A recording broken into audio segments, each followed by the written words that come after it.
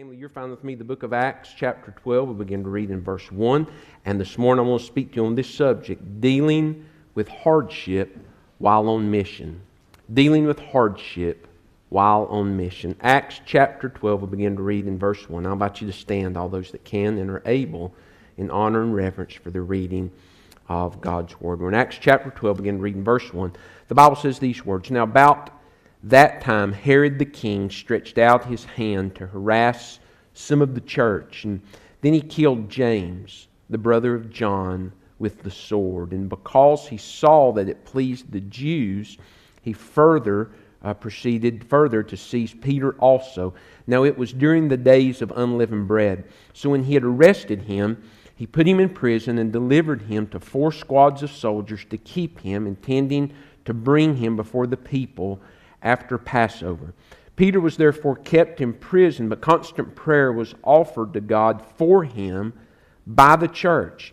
And when Herod was about to bring him out, that night Peter was sleeping, bound with 2 chains between 2 soldiers, and the guards before the door were keeping the prison. Now behold, an angel of the Lord stood by him, and the light shone in the prison, and he struck Peter on the side and raised him up, saying, Arise quickly.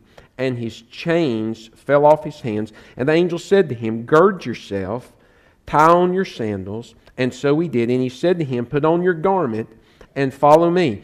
And he went out and followed him, and did not know that which was done by the angel was real, but thought he was seeing a vision.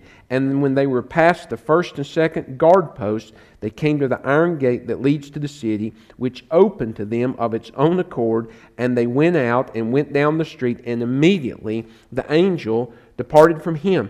And when Peter had come to himself, he said, Now I know for certain that the Lord has sent his angel and has delivered me from the hand of Herod and from the expectation of the Jewish people. So when he had considered this, he came to the house of Mary, the mother of John, whose surname was Mark, and there were many gathered together praying. And as Peter knocked at the door of the gate, a girl named Rhoda came to answer. And when she recognized Peter's voice, because of her gladness, she did not open the gate, but ran in and announced that Peter stood before the gate. But they said to her, You're beside yourself. Yet she kept insisting that it was so. And they said, It is his angel. Now Peter continued knocking, and when they opened the door and saw him, they were astonished. But motioning to them with his hand to keep silent, he declared unto them how the Lord had brought him out of the prison. And he said, Go tell these things to James and the brethren. And he departed and went to another place. Let's pray together. Father, we ask, God, that your Holy Spirit would speak to us. Father, there are so many things that the devil would try to use to steal away what it is you want to do in our hearts today. God, there's so many things that are going on in the world, in individual people's lives, God, that weigh down on us. It's like a constant overcast day. God, if we're not careful, we can bring that into us, with us, as we come into a place of worship like this. God, I pray we'll just let the light of your word and your love just burn all that away today. And Father, I pray for just these next few minutes with an intent and expectant heart, God, we'll focus on you and the voice of your Holy Spirit. I pray if there's one here, God, who's never been saved, God, very specifically, we pray that they'll turn and receive Christ today. And God, as we as your disciples continue and endeavor to seek to live on mission in these days, remind us from your word today, hardships and trials, God, will come. God, one of these days we're going to be done with all of that. But until then, God, we have to keep serving. I pray that, Lord, through your word today, Father, we'll see some things that we can do to face hardship and face trials as we're living on mission. And through it all, God, the gospel will be furthered and you'll receive all the glory. It's in Jesus' precious and holy name we pray. And all God's people said, Amen. And I'll invite you to be seated.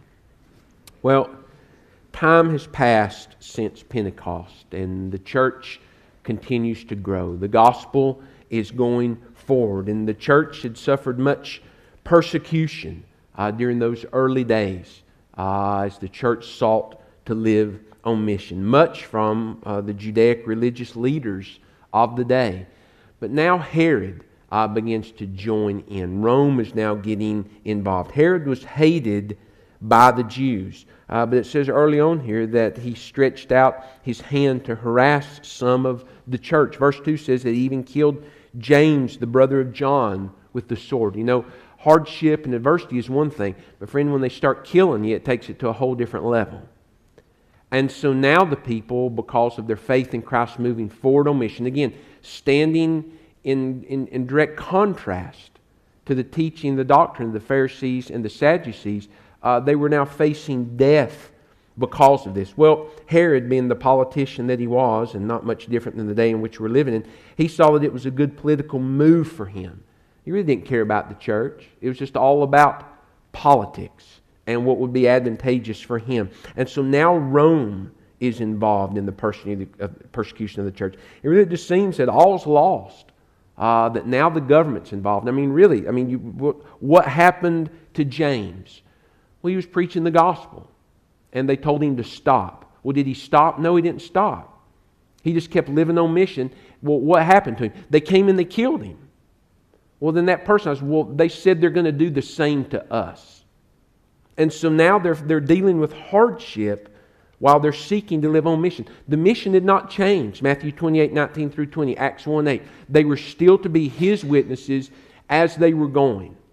But now there was organized hardship. Now there was an enemy that had manifested itself through these people. And Paul says through Ephesians 6, remember, it's not the person, it's the devil. Your real fight's never going to be the person that's in front of you. It's the devil that's living through them.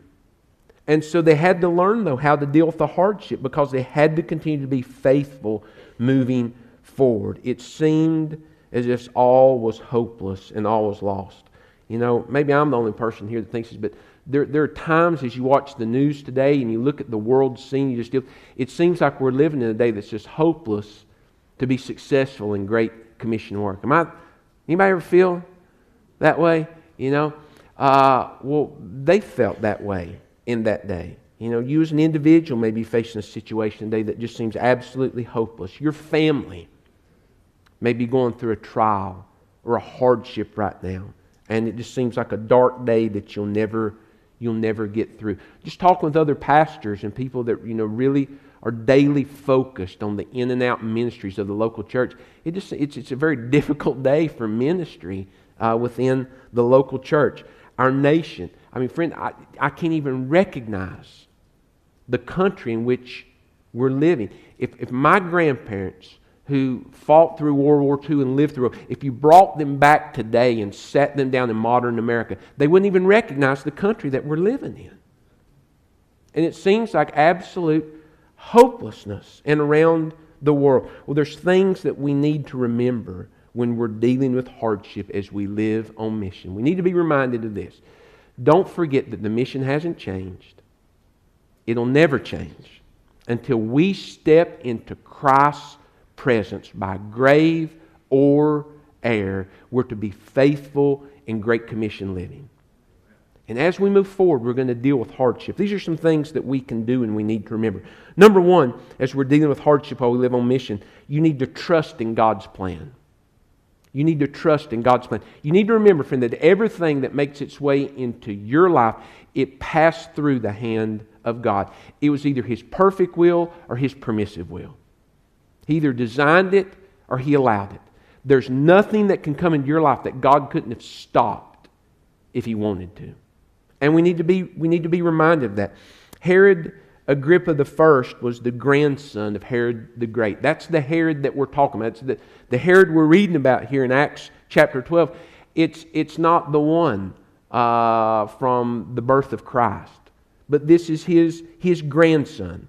Herod the Great was the one who had killed all the babies. Remember in Matthew chapter 2 verse 16, as the wise men came and he was trying to discern about Jesus and they went the other direction, he said, well, I know an easy way to fix this. You know, when you see poison oak growing out in your flower beds, there's an easy way to fix it. You know, you just get Roundup and you go spray it. You don't lose any sleep over it. Nothing morally wrong about spraying some weed killer on poison oak.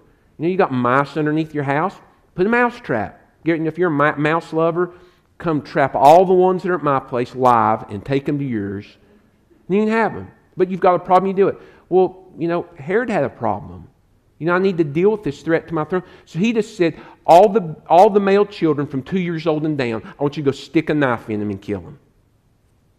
That's how heartless he was. We don't think anything about spraying Roundup on poison oak. But this guy didn't think anything about taking every male child 2 years old and down and just killing them. That's how far sin had taken men's minds. Well, this was the grandson of him. This was the family tradition. So he just killed James for nothing. That's the hardship that they're living under. So now James is being killed. Remember in Luke 5, Jesus called this is one of Peter's fishing buddies. James and John. They grew up together. They'd fished together. They surrendered to ministry together. They'd sat at Jesus' feet. Now he's dead. James, he's dead. And now Peter's in prison. He's in maximum security prison. But friend, you need to understand, God saw all these things. He wasn't surprised by it. Has it ever occurred to you that there's nothing that's ever occurred to God? God's never sat on his throne and said, I didn't see that coming.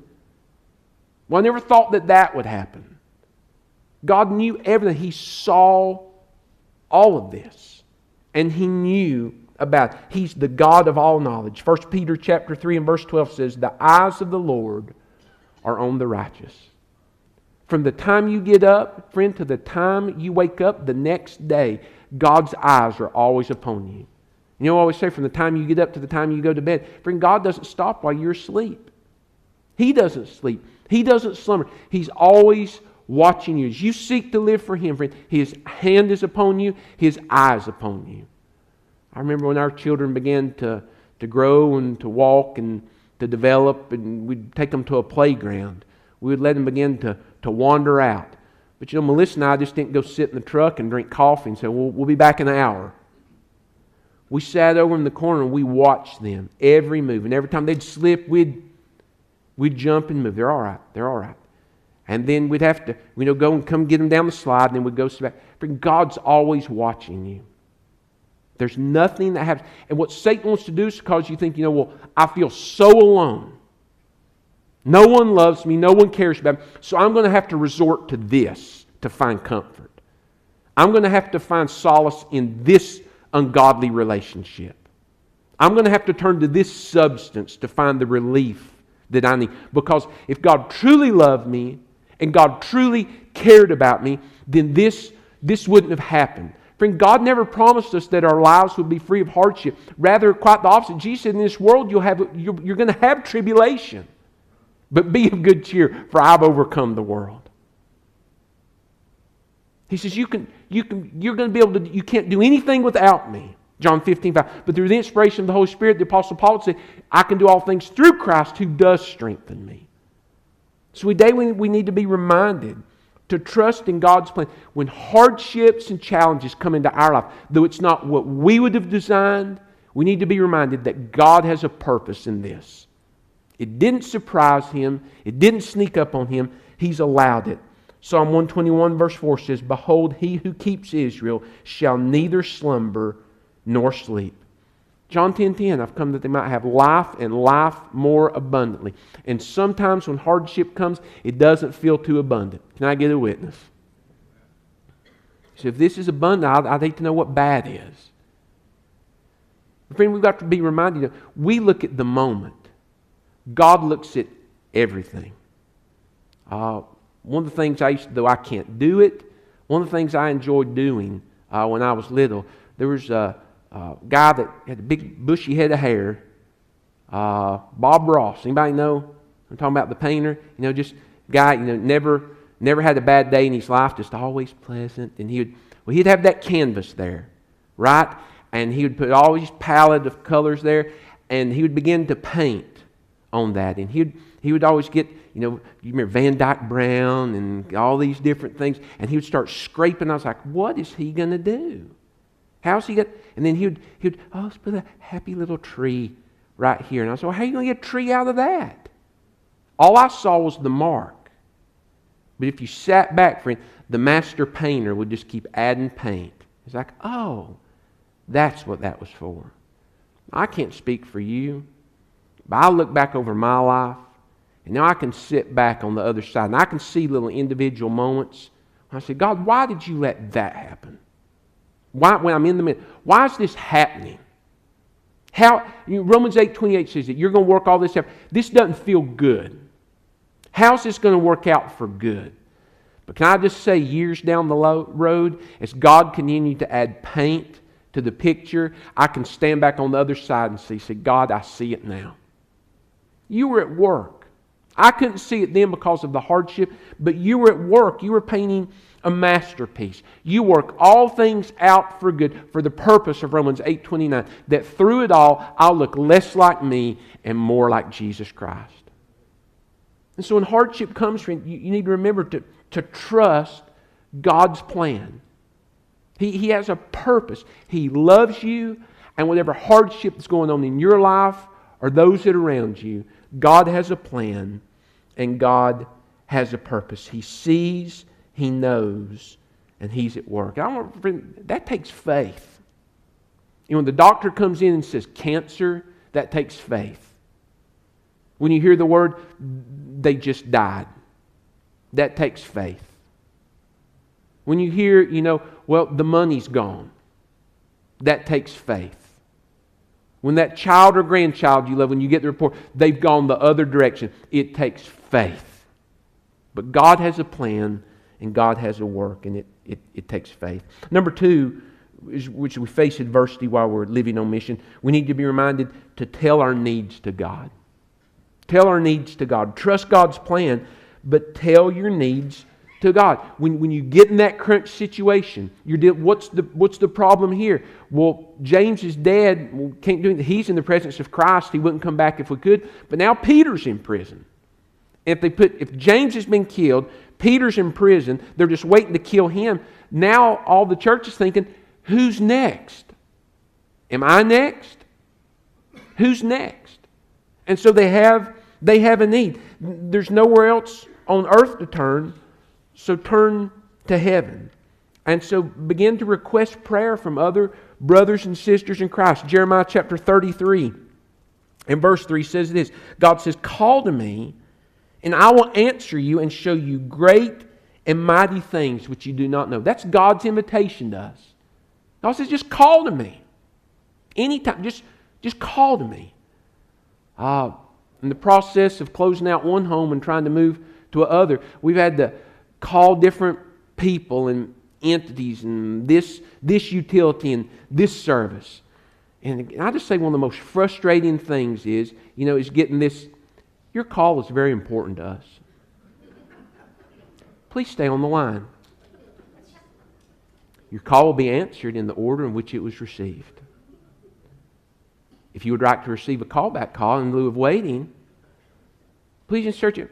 Just so frustrating, But there are other people that have needs. It's not the end of the world. Be nice to the people as you can, because who you're talking to may be lost. You just sit and wait. But it's so frustrating when you need to talk to somebody and you can't get through. Friend, I'm so glad there's never a busy signal when you call heaven. I mean, you can always get straight through. Well, how are we to pray? How are we to take our concerns to the Lord? Well, the Bible tells us this here, that Peter's been arrested. And so the Bible says in verse number 5, Peter was therefore kept in prison. But look what the Bible says. But constant prayer, verse 5 says, was offered to God for him by the church. And so the Bible says, first off, it was constant prayer. They prayed ceaselessly. They prayed without ceasing. They didn't just hit it once, God bless all the missionaries, and then move on. They gave themselves to prayer. They knew there was nothing they could do to free Peter from prison, and so they turned to the one that they knew could act. And didn't even know if it was God's will that he would be freed. But they knew that they were going to ask. And so they prayed ceaselessly. That word in the Greek literally means stretched out. They humbled themselves. I mean, they gave themselves to the request. Luke 22 and verse 44, as Christ prayed in the garden. The Bible says he prayed more earnestly. That is, so much so, friend, that he sweat great drops of blood. I mean, listen, prayer, true, real prayer will wear you out. It is the number one spiritual discipline where Satan will attack you most, and where I would submit to you, most people are the most immature in their walk with Christ, is the discipline of prayer. Because real prayer will wear you out. Because you constantly have things that are driving into your mind that you've got to drive out and focus on what it is that you're talking to God about, and then just being still and listening to Him. I mean, I, again, can't speak for you. But when I give myself to prayer, things like, did you pay the water bill? Come to your mind. Don't you have a dentist appointment this week? Don't the kids have a math test this week? Now, did you ever call them? Don't they have surgery this week? And get back. Does anybody know what I'm talking about? More earnestly. The Bible says they just continued to give this, but constant prayer. It wasn't just, are there any other prayer requests?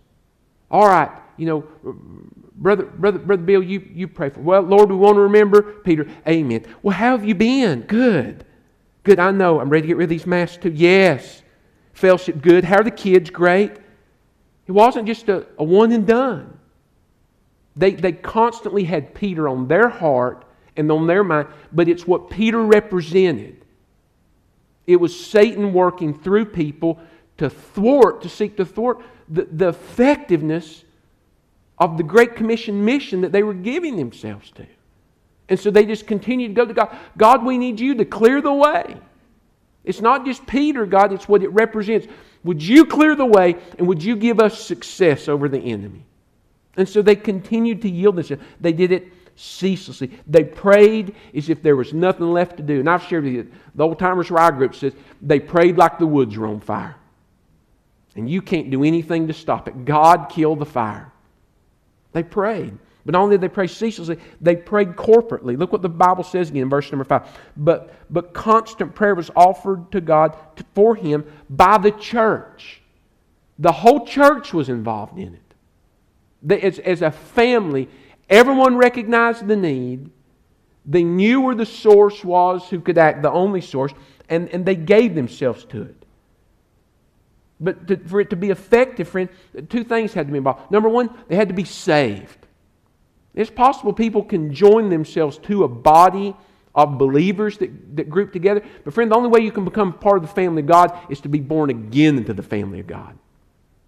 And if you've never been saved, you hear this from newscasters all the time. There'll be a school shooting, and that's terrible. But prayers, a bus rolls over, prayers being offered. Our thoughts and prayers are with you. Well, can I just say, friend, unless that person's been born again, that means nothing. Absolutely nothing. Why? Because Isaiah 59:2, your sins have separated you from God. And again, Ephesians 2 says, friend, that you who were dead in trespasses and sin, a dead person can't do anything. No one, prayer is made through the Spirit, not the body. It's in the Spirit that we pray. If a person doesn't have spiritual life, there's nothing that can happen. So and a lot of times I've heard people say before, I just don't feel anything when I pray. Well, a dead person doesn't feel anything. That may be something to ask. God, when I pray, it just feels dead and dull. You might want to check, see if you've ever really been saved. I'm not trying to scare anybody into a decision, but it's something to think about. But not only are you to be saved, but you're to be sanctified. They're just to be said, they're to be clean. Psalm 66, verse 18. If I regard iniquity in my heart, God says, I will not hear you. God says, if you've got unconfessed sin in your life as a believer, I will not hear your prayer until you deal with it. You've got to deal with this sin first. Thank God, 1 John 1 says, if we confess our sin, He's faithful and just to forgive us and to cleanse us. And then that line of communication is opened.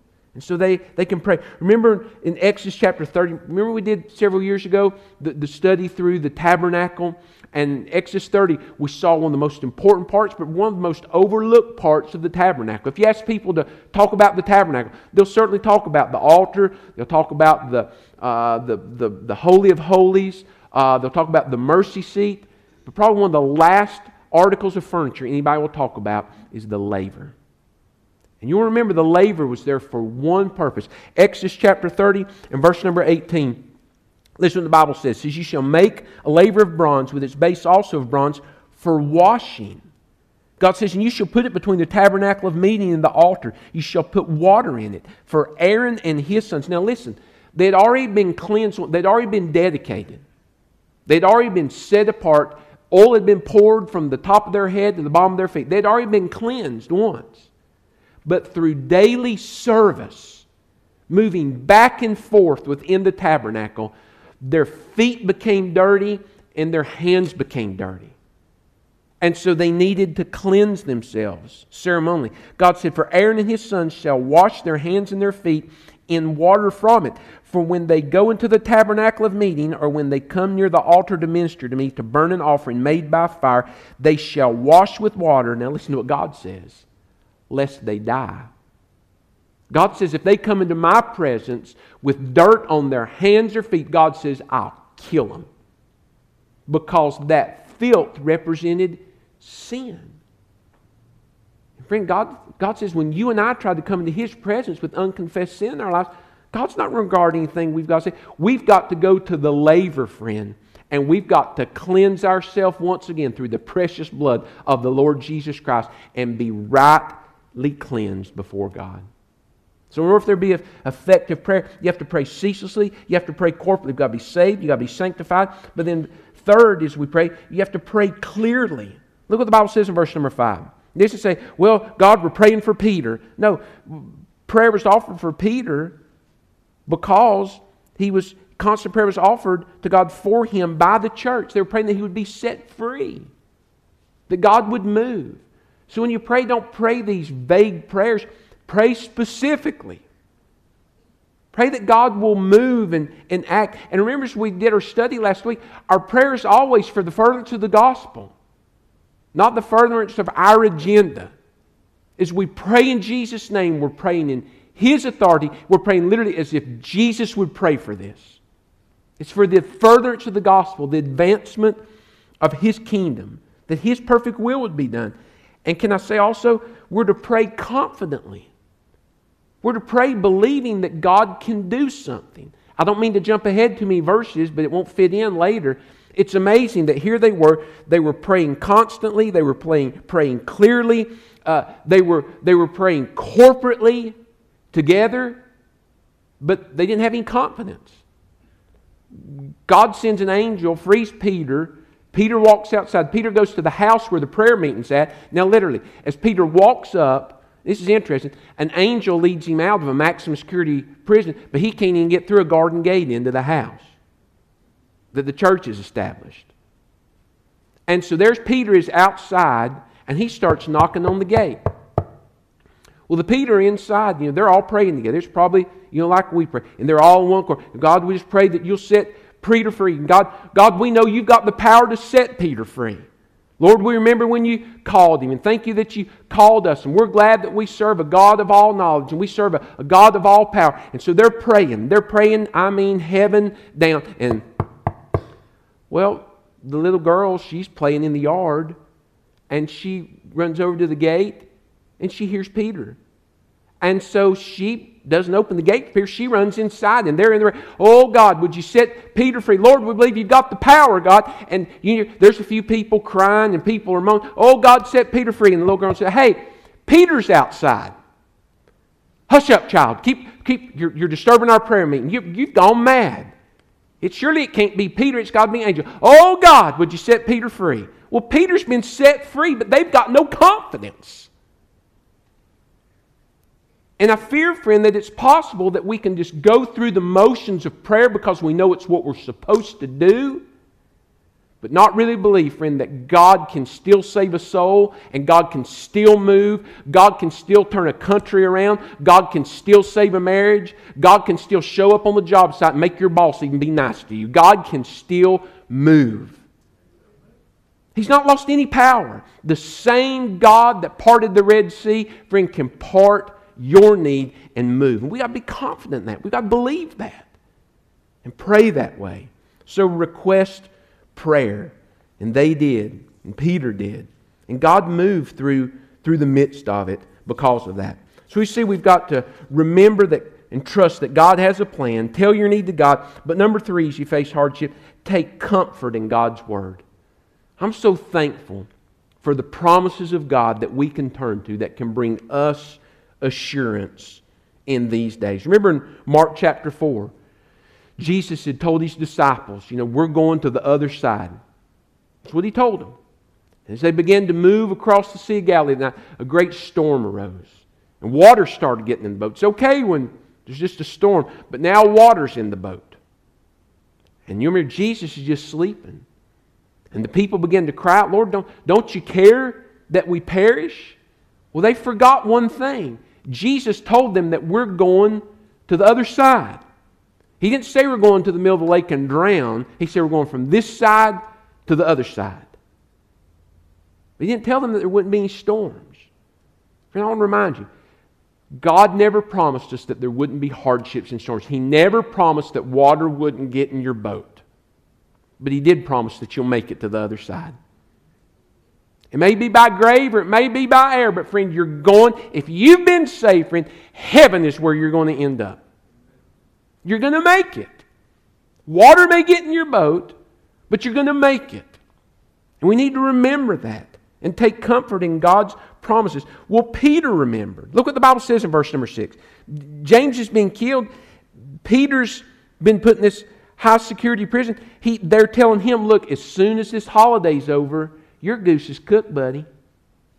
You should have seen James when we killed him. We're going to kill you the same way. Well, I can't speak for you, but if I knew, I could hear him sharpening the axe, I would have faith that God's got a plan. And if this was God's plan, it's sure not what I would have picked. But I don't think I'd be sleeping well. This would be a good time for a nap. I think I'll take one last good nap. No, I think I'd be sitting up, remembering or trying to write my wife and kids something scribbled down. I'll be trying to use my time doing something. But look what the Bible says about, and when Herod was about to bring him out that night, Peter was sleeping. Sleeping? How could Peter find any comfort to be asleep? Because he remembered the words of the Lord Jesus. John chapter 21 verse 18. Jesus had already told him how he was going to die. And this wasn't the way. God wasn't done with him yet. Don't you listen to me, friend. You are immortal until God's through with you. And then He'll take you home. There's nothing, friend. Satan cannot thwart what God wants to do in you and through you. It's appointed to man once to die, and then the judgment. And that for us will be not at the great white throne, but at the judgment seat of Christ. When your time is over, friend, I don't care where you run. I don't care how much Geritol you drink. All of you oil sniffers, I don't care how many essential oils you lick and drink and hang around your neck. When your day is done, it's done. You're done. And that hurts us that are left behind in relationships because we've got to deal with the loss. But when it's over, when God's through with you, He's through with you. But there's a reflexive to that, friend. If God's not through with you, Satan can't touch you unless God allows it. You're immortal in the will of God.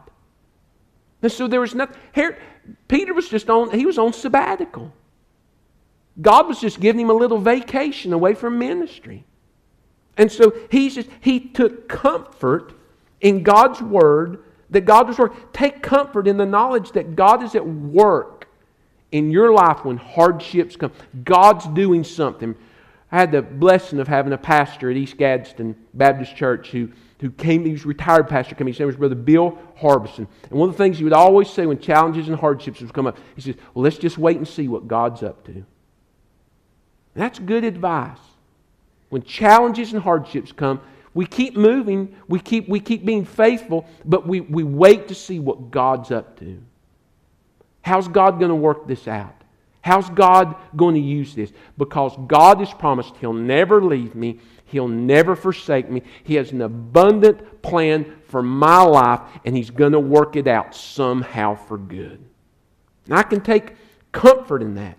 Helps me when I watch the news and see all the absolute foolishness that's going on in our country and in our government. God's going to work it out for good somehow.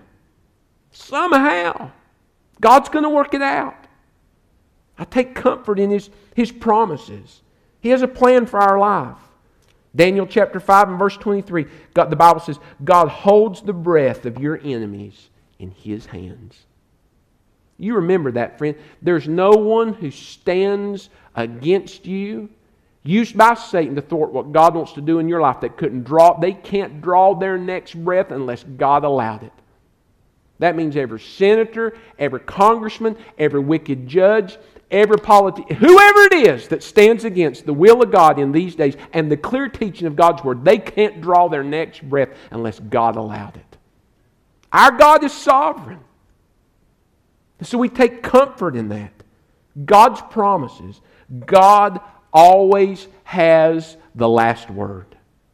And people mock the Bible and mock the will of God.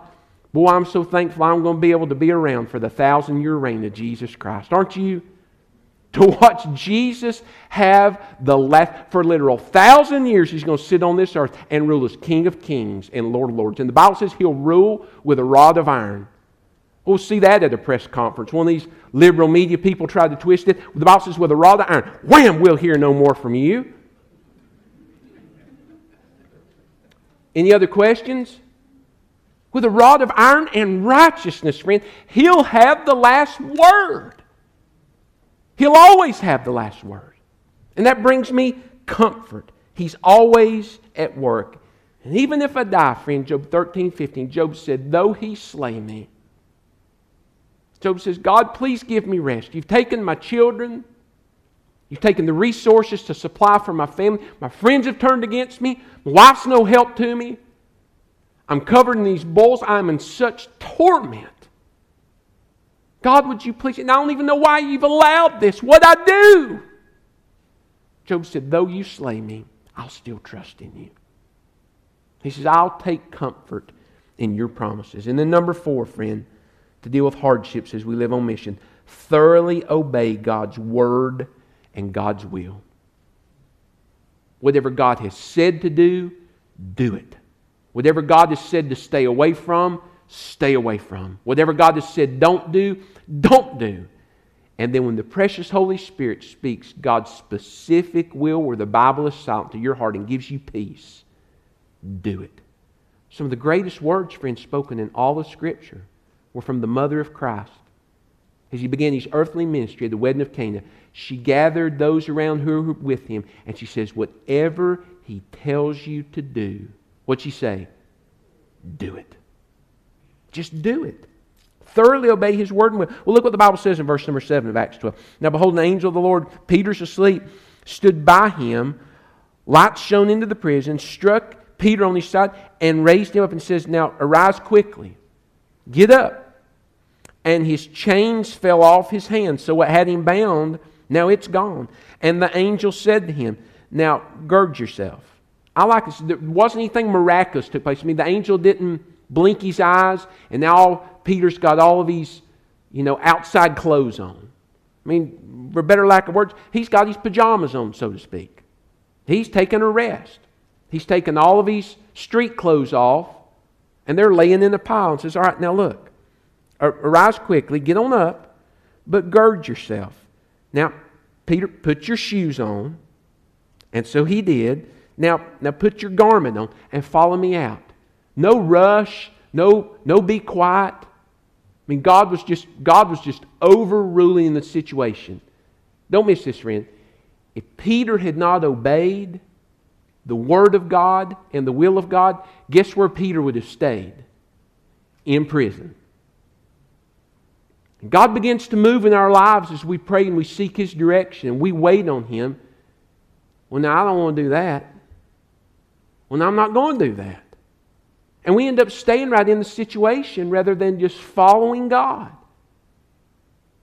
And so when we face crises and hardships, friend, listen, thoroughly obey God's word and God's will. The Bible says, verse 9, He got up and He did these things. There is no substitute for obedience. There's none. And we live in a day of substitutes. Real Coke will make you fat, so we drink Zero Coke or Diet Coke. You can't eat real ranch. It's got too much mayonnaise in it, so you get light. And can I just say, everything light, I'd just rather not even eat it if you got to eat it, because it's also light on taste. When it says fat-free, that fat literally means taste-free. Well, we've taken that same thought, and it's come to the church. We'll have obedience light. God will serve you, but now, just casually. Casually. Friend, listen, there's no substitute for obedience. There's no substitute for full and total repentance. There's no substitute for full and total commitment. And there's no substitute for full and total obedience. You can't ride the fence. You can't fake it. There's no Trojan horse. To obey means to obey. To do. It's not enough just to know God's word and will. The book of James says we must be doers. Because no one's not enough. It's just self-deception. So he got up. And because he got up, God led him out of prison. Remember Exodus 14:15? Moses is leading the people out. He's obeying the word of God and the will of God. Well, they come to a crisis. Egypt's behind them, all the army, and the Red Sea's in front of them. And the Bible says God parts the Red Sea. Well, Moses decides to have a prayer meeting. He just begins prayer. God, we need your help right now. Remember Exodus 14:15? The Bible says, why criest thou out to me? God says, what are you praying for? Walk! Friend, there's a time to pray and there's a time to act. And when God begins to move and to try to lead us out of that difficulty, follow God out. And I've met people in ministry, friend, for whatever reason, they want to live in the valley their whole life. And you may be one of those people. You're not happy. Matter of fact, you get depressed when God tries to lead you up to the mountaintop. Well, I'm just going to fall off again. Well, you may, but thank God for what time you had on the mountain and the sun shining. But it's just like some people, everything's always, hey, it's just all bad. Well, friend, there's some good. Are you still saved? Then praise the Lord for that. Is Jesus still on the throne? Then praise the Lord for that. But that negativity just begins to affect other people. And you really begin to wonder, friend, do you have any of the goodness of God in your life? We're all going to have hardships, challenges, and adversities. But if you focus solely on the negative, friend, you're never going to see God at work. Peter just kept staring at those chains and said, it's all bad. Well, the chains are already on the floor. And he just keeps hunkering. I'm just going to look at them.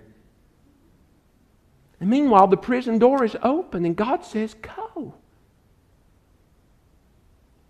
And that means, friend, when you walk out, you can't keep telling everybody about how heavy the chains were and how stinky the prison cell was. One of my favorite stories is Shadrach, Meshach, and Abednego. Get cast into the fire and Jesus shows up with them. Well, they come out of the fire, and friend, listen, even the smell of the fire wasn't on them. They left the fire behind. A lot of people, friend, listen, they end up in the fire, but they bring the smell with them. And they want everybody to smell it for the rest of it. If you can't smell it, they're going to grind your nose in it till you do. Because they get all the glory. Rather than just saying, it was bad, but look what Jesus has done. He set me free. He opened the doors. And He worked. So thoroughly obey God's word and God's will. And it takes faith. It takes faith. What if? Well, what if? Friend, listen, when God says move, move. Just obey Him. James 4:17. To him that knoweth to do good and doeth it not, to him it is sin. If Peter would have stayed, he would have sinned against God. And then fifth, when you're facing hardships and trials and God moves, testify to God's faithfulness. Look what the Bible says in verse number 17. So he ended up in their house. They didn't have any faith, but motioning to them with his hands to keep silent, because he didn't want there to be an uproar. he declared to them how the Lord had brought him out of the prison. He said, well, I just kept praying, and I just had enough faith, and I just willed God. No, friend, he just said, the Lord did it all. The Lord did it all. How'd you get out of prison? How'd you get out, Peter? Jesus did it all. And they heard that. So now don't miss this. Who got put in prison later? Who in that house that was standing there saw a living testimony of God's faithfulness, and they remembered Peter coming in saying, look what the Lord has done. God did this. And there's some of you that have gone through hardships and trials just like this. You've been in the dungeon. You've been in prison. You've been in the fire. And God led you out. Can I just say, friend, listen, don't talk just about the hardship, because that gives you the glory. That will bless your heart. Just talk about how God brought you out. And give Him the glory. And listen, it's going to encourage someone. Well, if God worked in Peter's life, He doesn't love me any less than He loves Peter. He'll work in my life. And but that's good that can come out of the hardship, is that it can encourage someone else that God will be faithful in their life. Everybody look at me. Has God called us to live on mission in these days? Yes or no? We're going to face hardship. You're going to face it one-on-one, relationships, on the job. The devil's going to work through whatever avenue he can to discourage you and to thwart the effectiveness that you desire to have for other people to be saved and grow in God's Word and to encourage them. He's going to stand against you. So you're going to have a choice to make. You can just quit and take it personal, or you can let some of these steps from this passage guide you and encourage you how you can have victory over hardship as you too seek to live on mission. Let's bow our heads and close our eyes. You can't begin to serve God if you've never been saved. Listen, it's not about being a member of the church or being religious. The single most important decision, listen to me, you're ever going to make in your life is what you do with Jesus Christ. Whether you'll trust Him to be Lord of your life, or whether you're going to be Lord of your life. If there's never been a moment where the Spirit of God convicted you of your lostness, and someone shared with you what God's Word says about how God loved you so much, He sent Jesus to die in your place on the old rugged cross, and you chose to turn from your sin and trust Christ to be Lord of your life, if there's never been a moment where you've done that, you need to do it today. You need to do it. You need to get it settled. You need to be born again. Doesn't matter what sin you've committed, how far you've sunk into sin's barrel. His blood will cleanse you. And God will forgive you. And He'll give you spiritual life if you'll only turn and trust Him today to be Lord of your life. Won't you do that? Silently where you sit, if you're not sure if you've ever been saved, you know you've never been saved. Turn and trust Jesus today to be Lord of your life. Tell Him so. Tell Him your desire to do it in a simple prayer like this. And you've got to mean it from your heart. Pray just like this. God, forgive me, a sinner. I turn from all the sin that I've committed to You. Forgive me. Today I believe, Jesus, You died for me on the cross. And my single desire right now is that You'll come live in my heart and be Lord over all my life. Shape me, mold me, make me into the person You want me to be. That's my desire today. If you prayed that prayer, you mean it with all your heart. I want to invite you to step down to where I'm going to be standing in just a minute. All our heads will be bowed. Every eye will be closed. No one's going to see you but me. I'm going to invite you to make your way down to where I'm standing and say, I prayed that prayer. I trusted Christ. I only do this so I can pray for you. I wonder if there's someone who's going through a crisis and a hardship today. Would you just slip your hand up into the air just easy, or I can see it? Yes, ma'am. Anyone else? Yes, ma'am. Anyone else? Anyone just going through a hardship or a difficulty today? God knows all about it. He saw it. He wasn't surprised about it. And He's allowed it for whatever reason, either through His perfect will or His permissive will. Trust Him. Believe that somehow He's going to work it out for good. Keep turning to God through prayer. Enlist other believers to help you pray for that situation. Won't you obey God as He moves? Won't you give Him all the glory, friend, when He does move? Even if it wasn't the path that you chose, would you just give Him all the glory, knowing somehow He's going to work it out for good?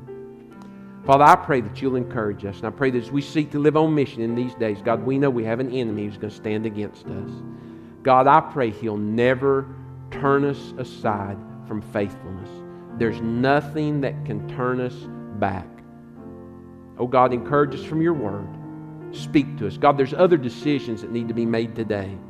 Someone's been saved, but they've never followed You in believer's baptism. There's someone here today, maybe, God, that's got unrepented sin in their life. They need revival today. God, I pray that they'll respond to the voice of Your Spirit. We just simply ask Your perfect will be done right now as we respond to Your invitation. It's in Jesus' name we pray. Let's reverently stand to our feet. Heads are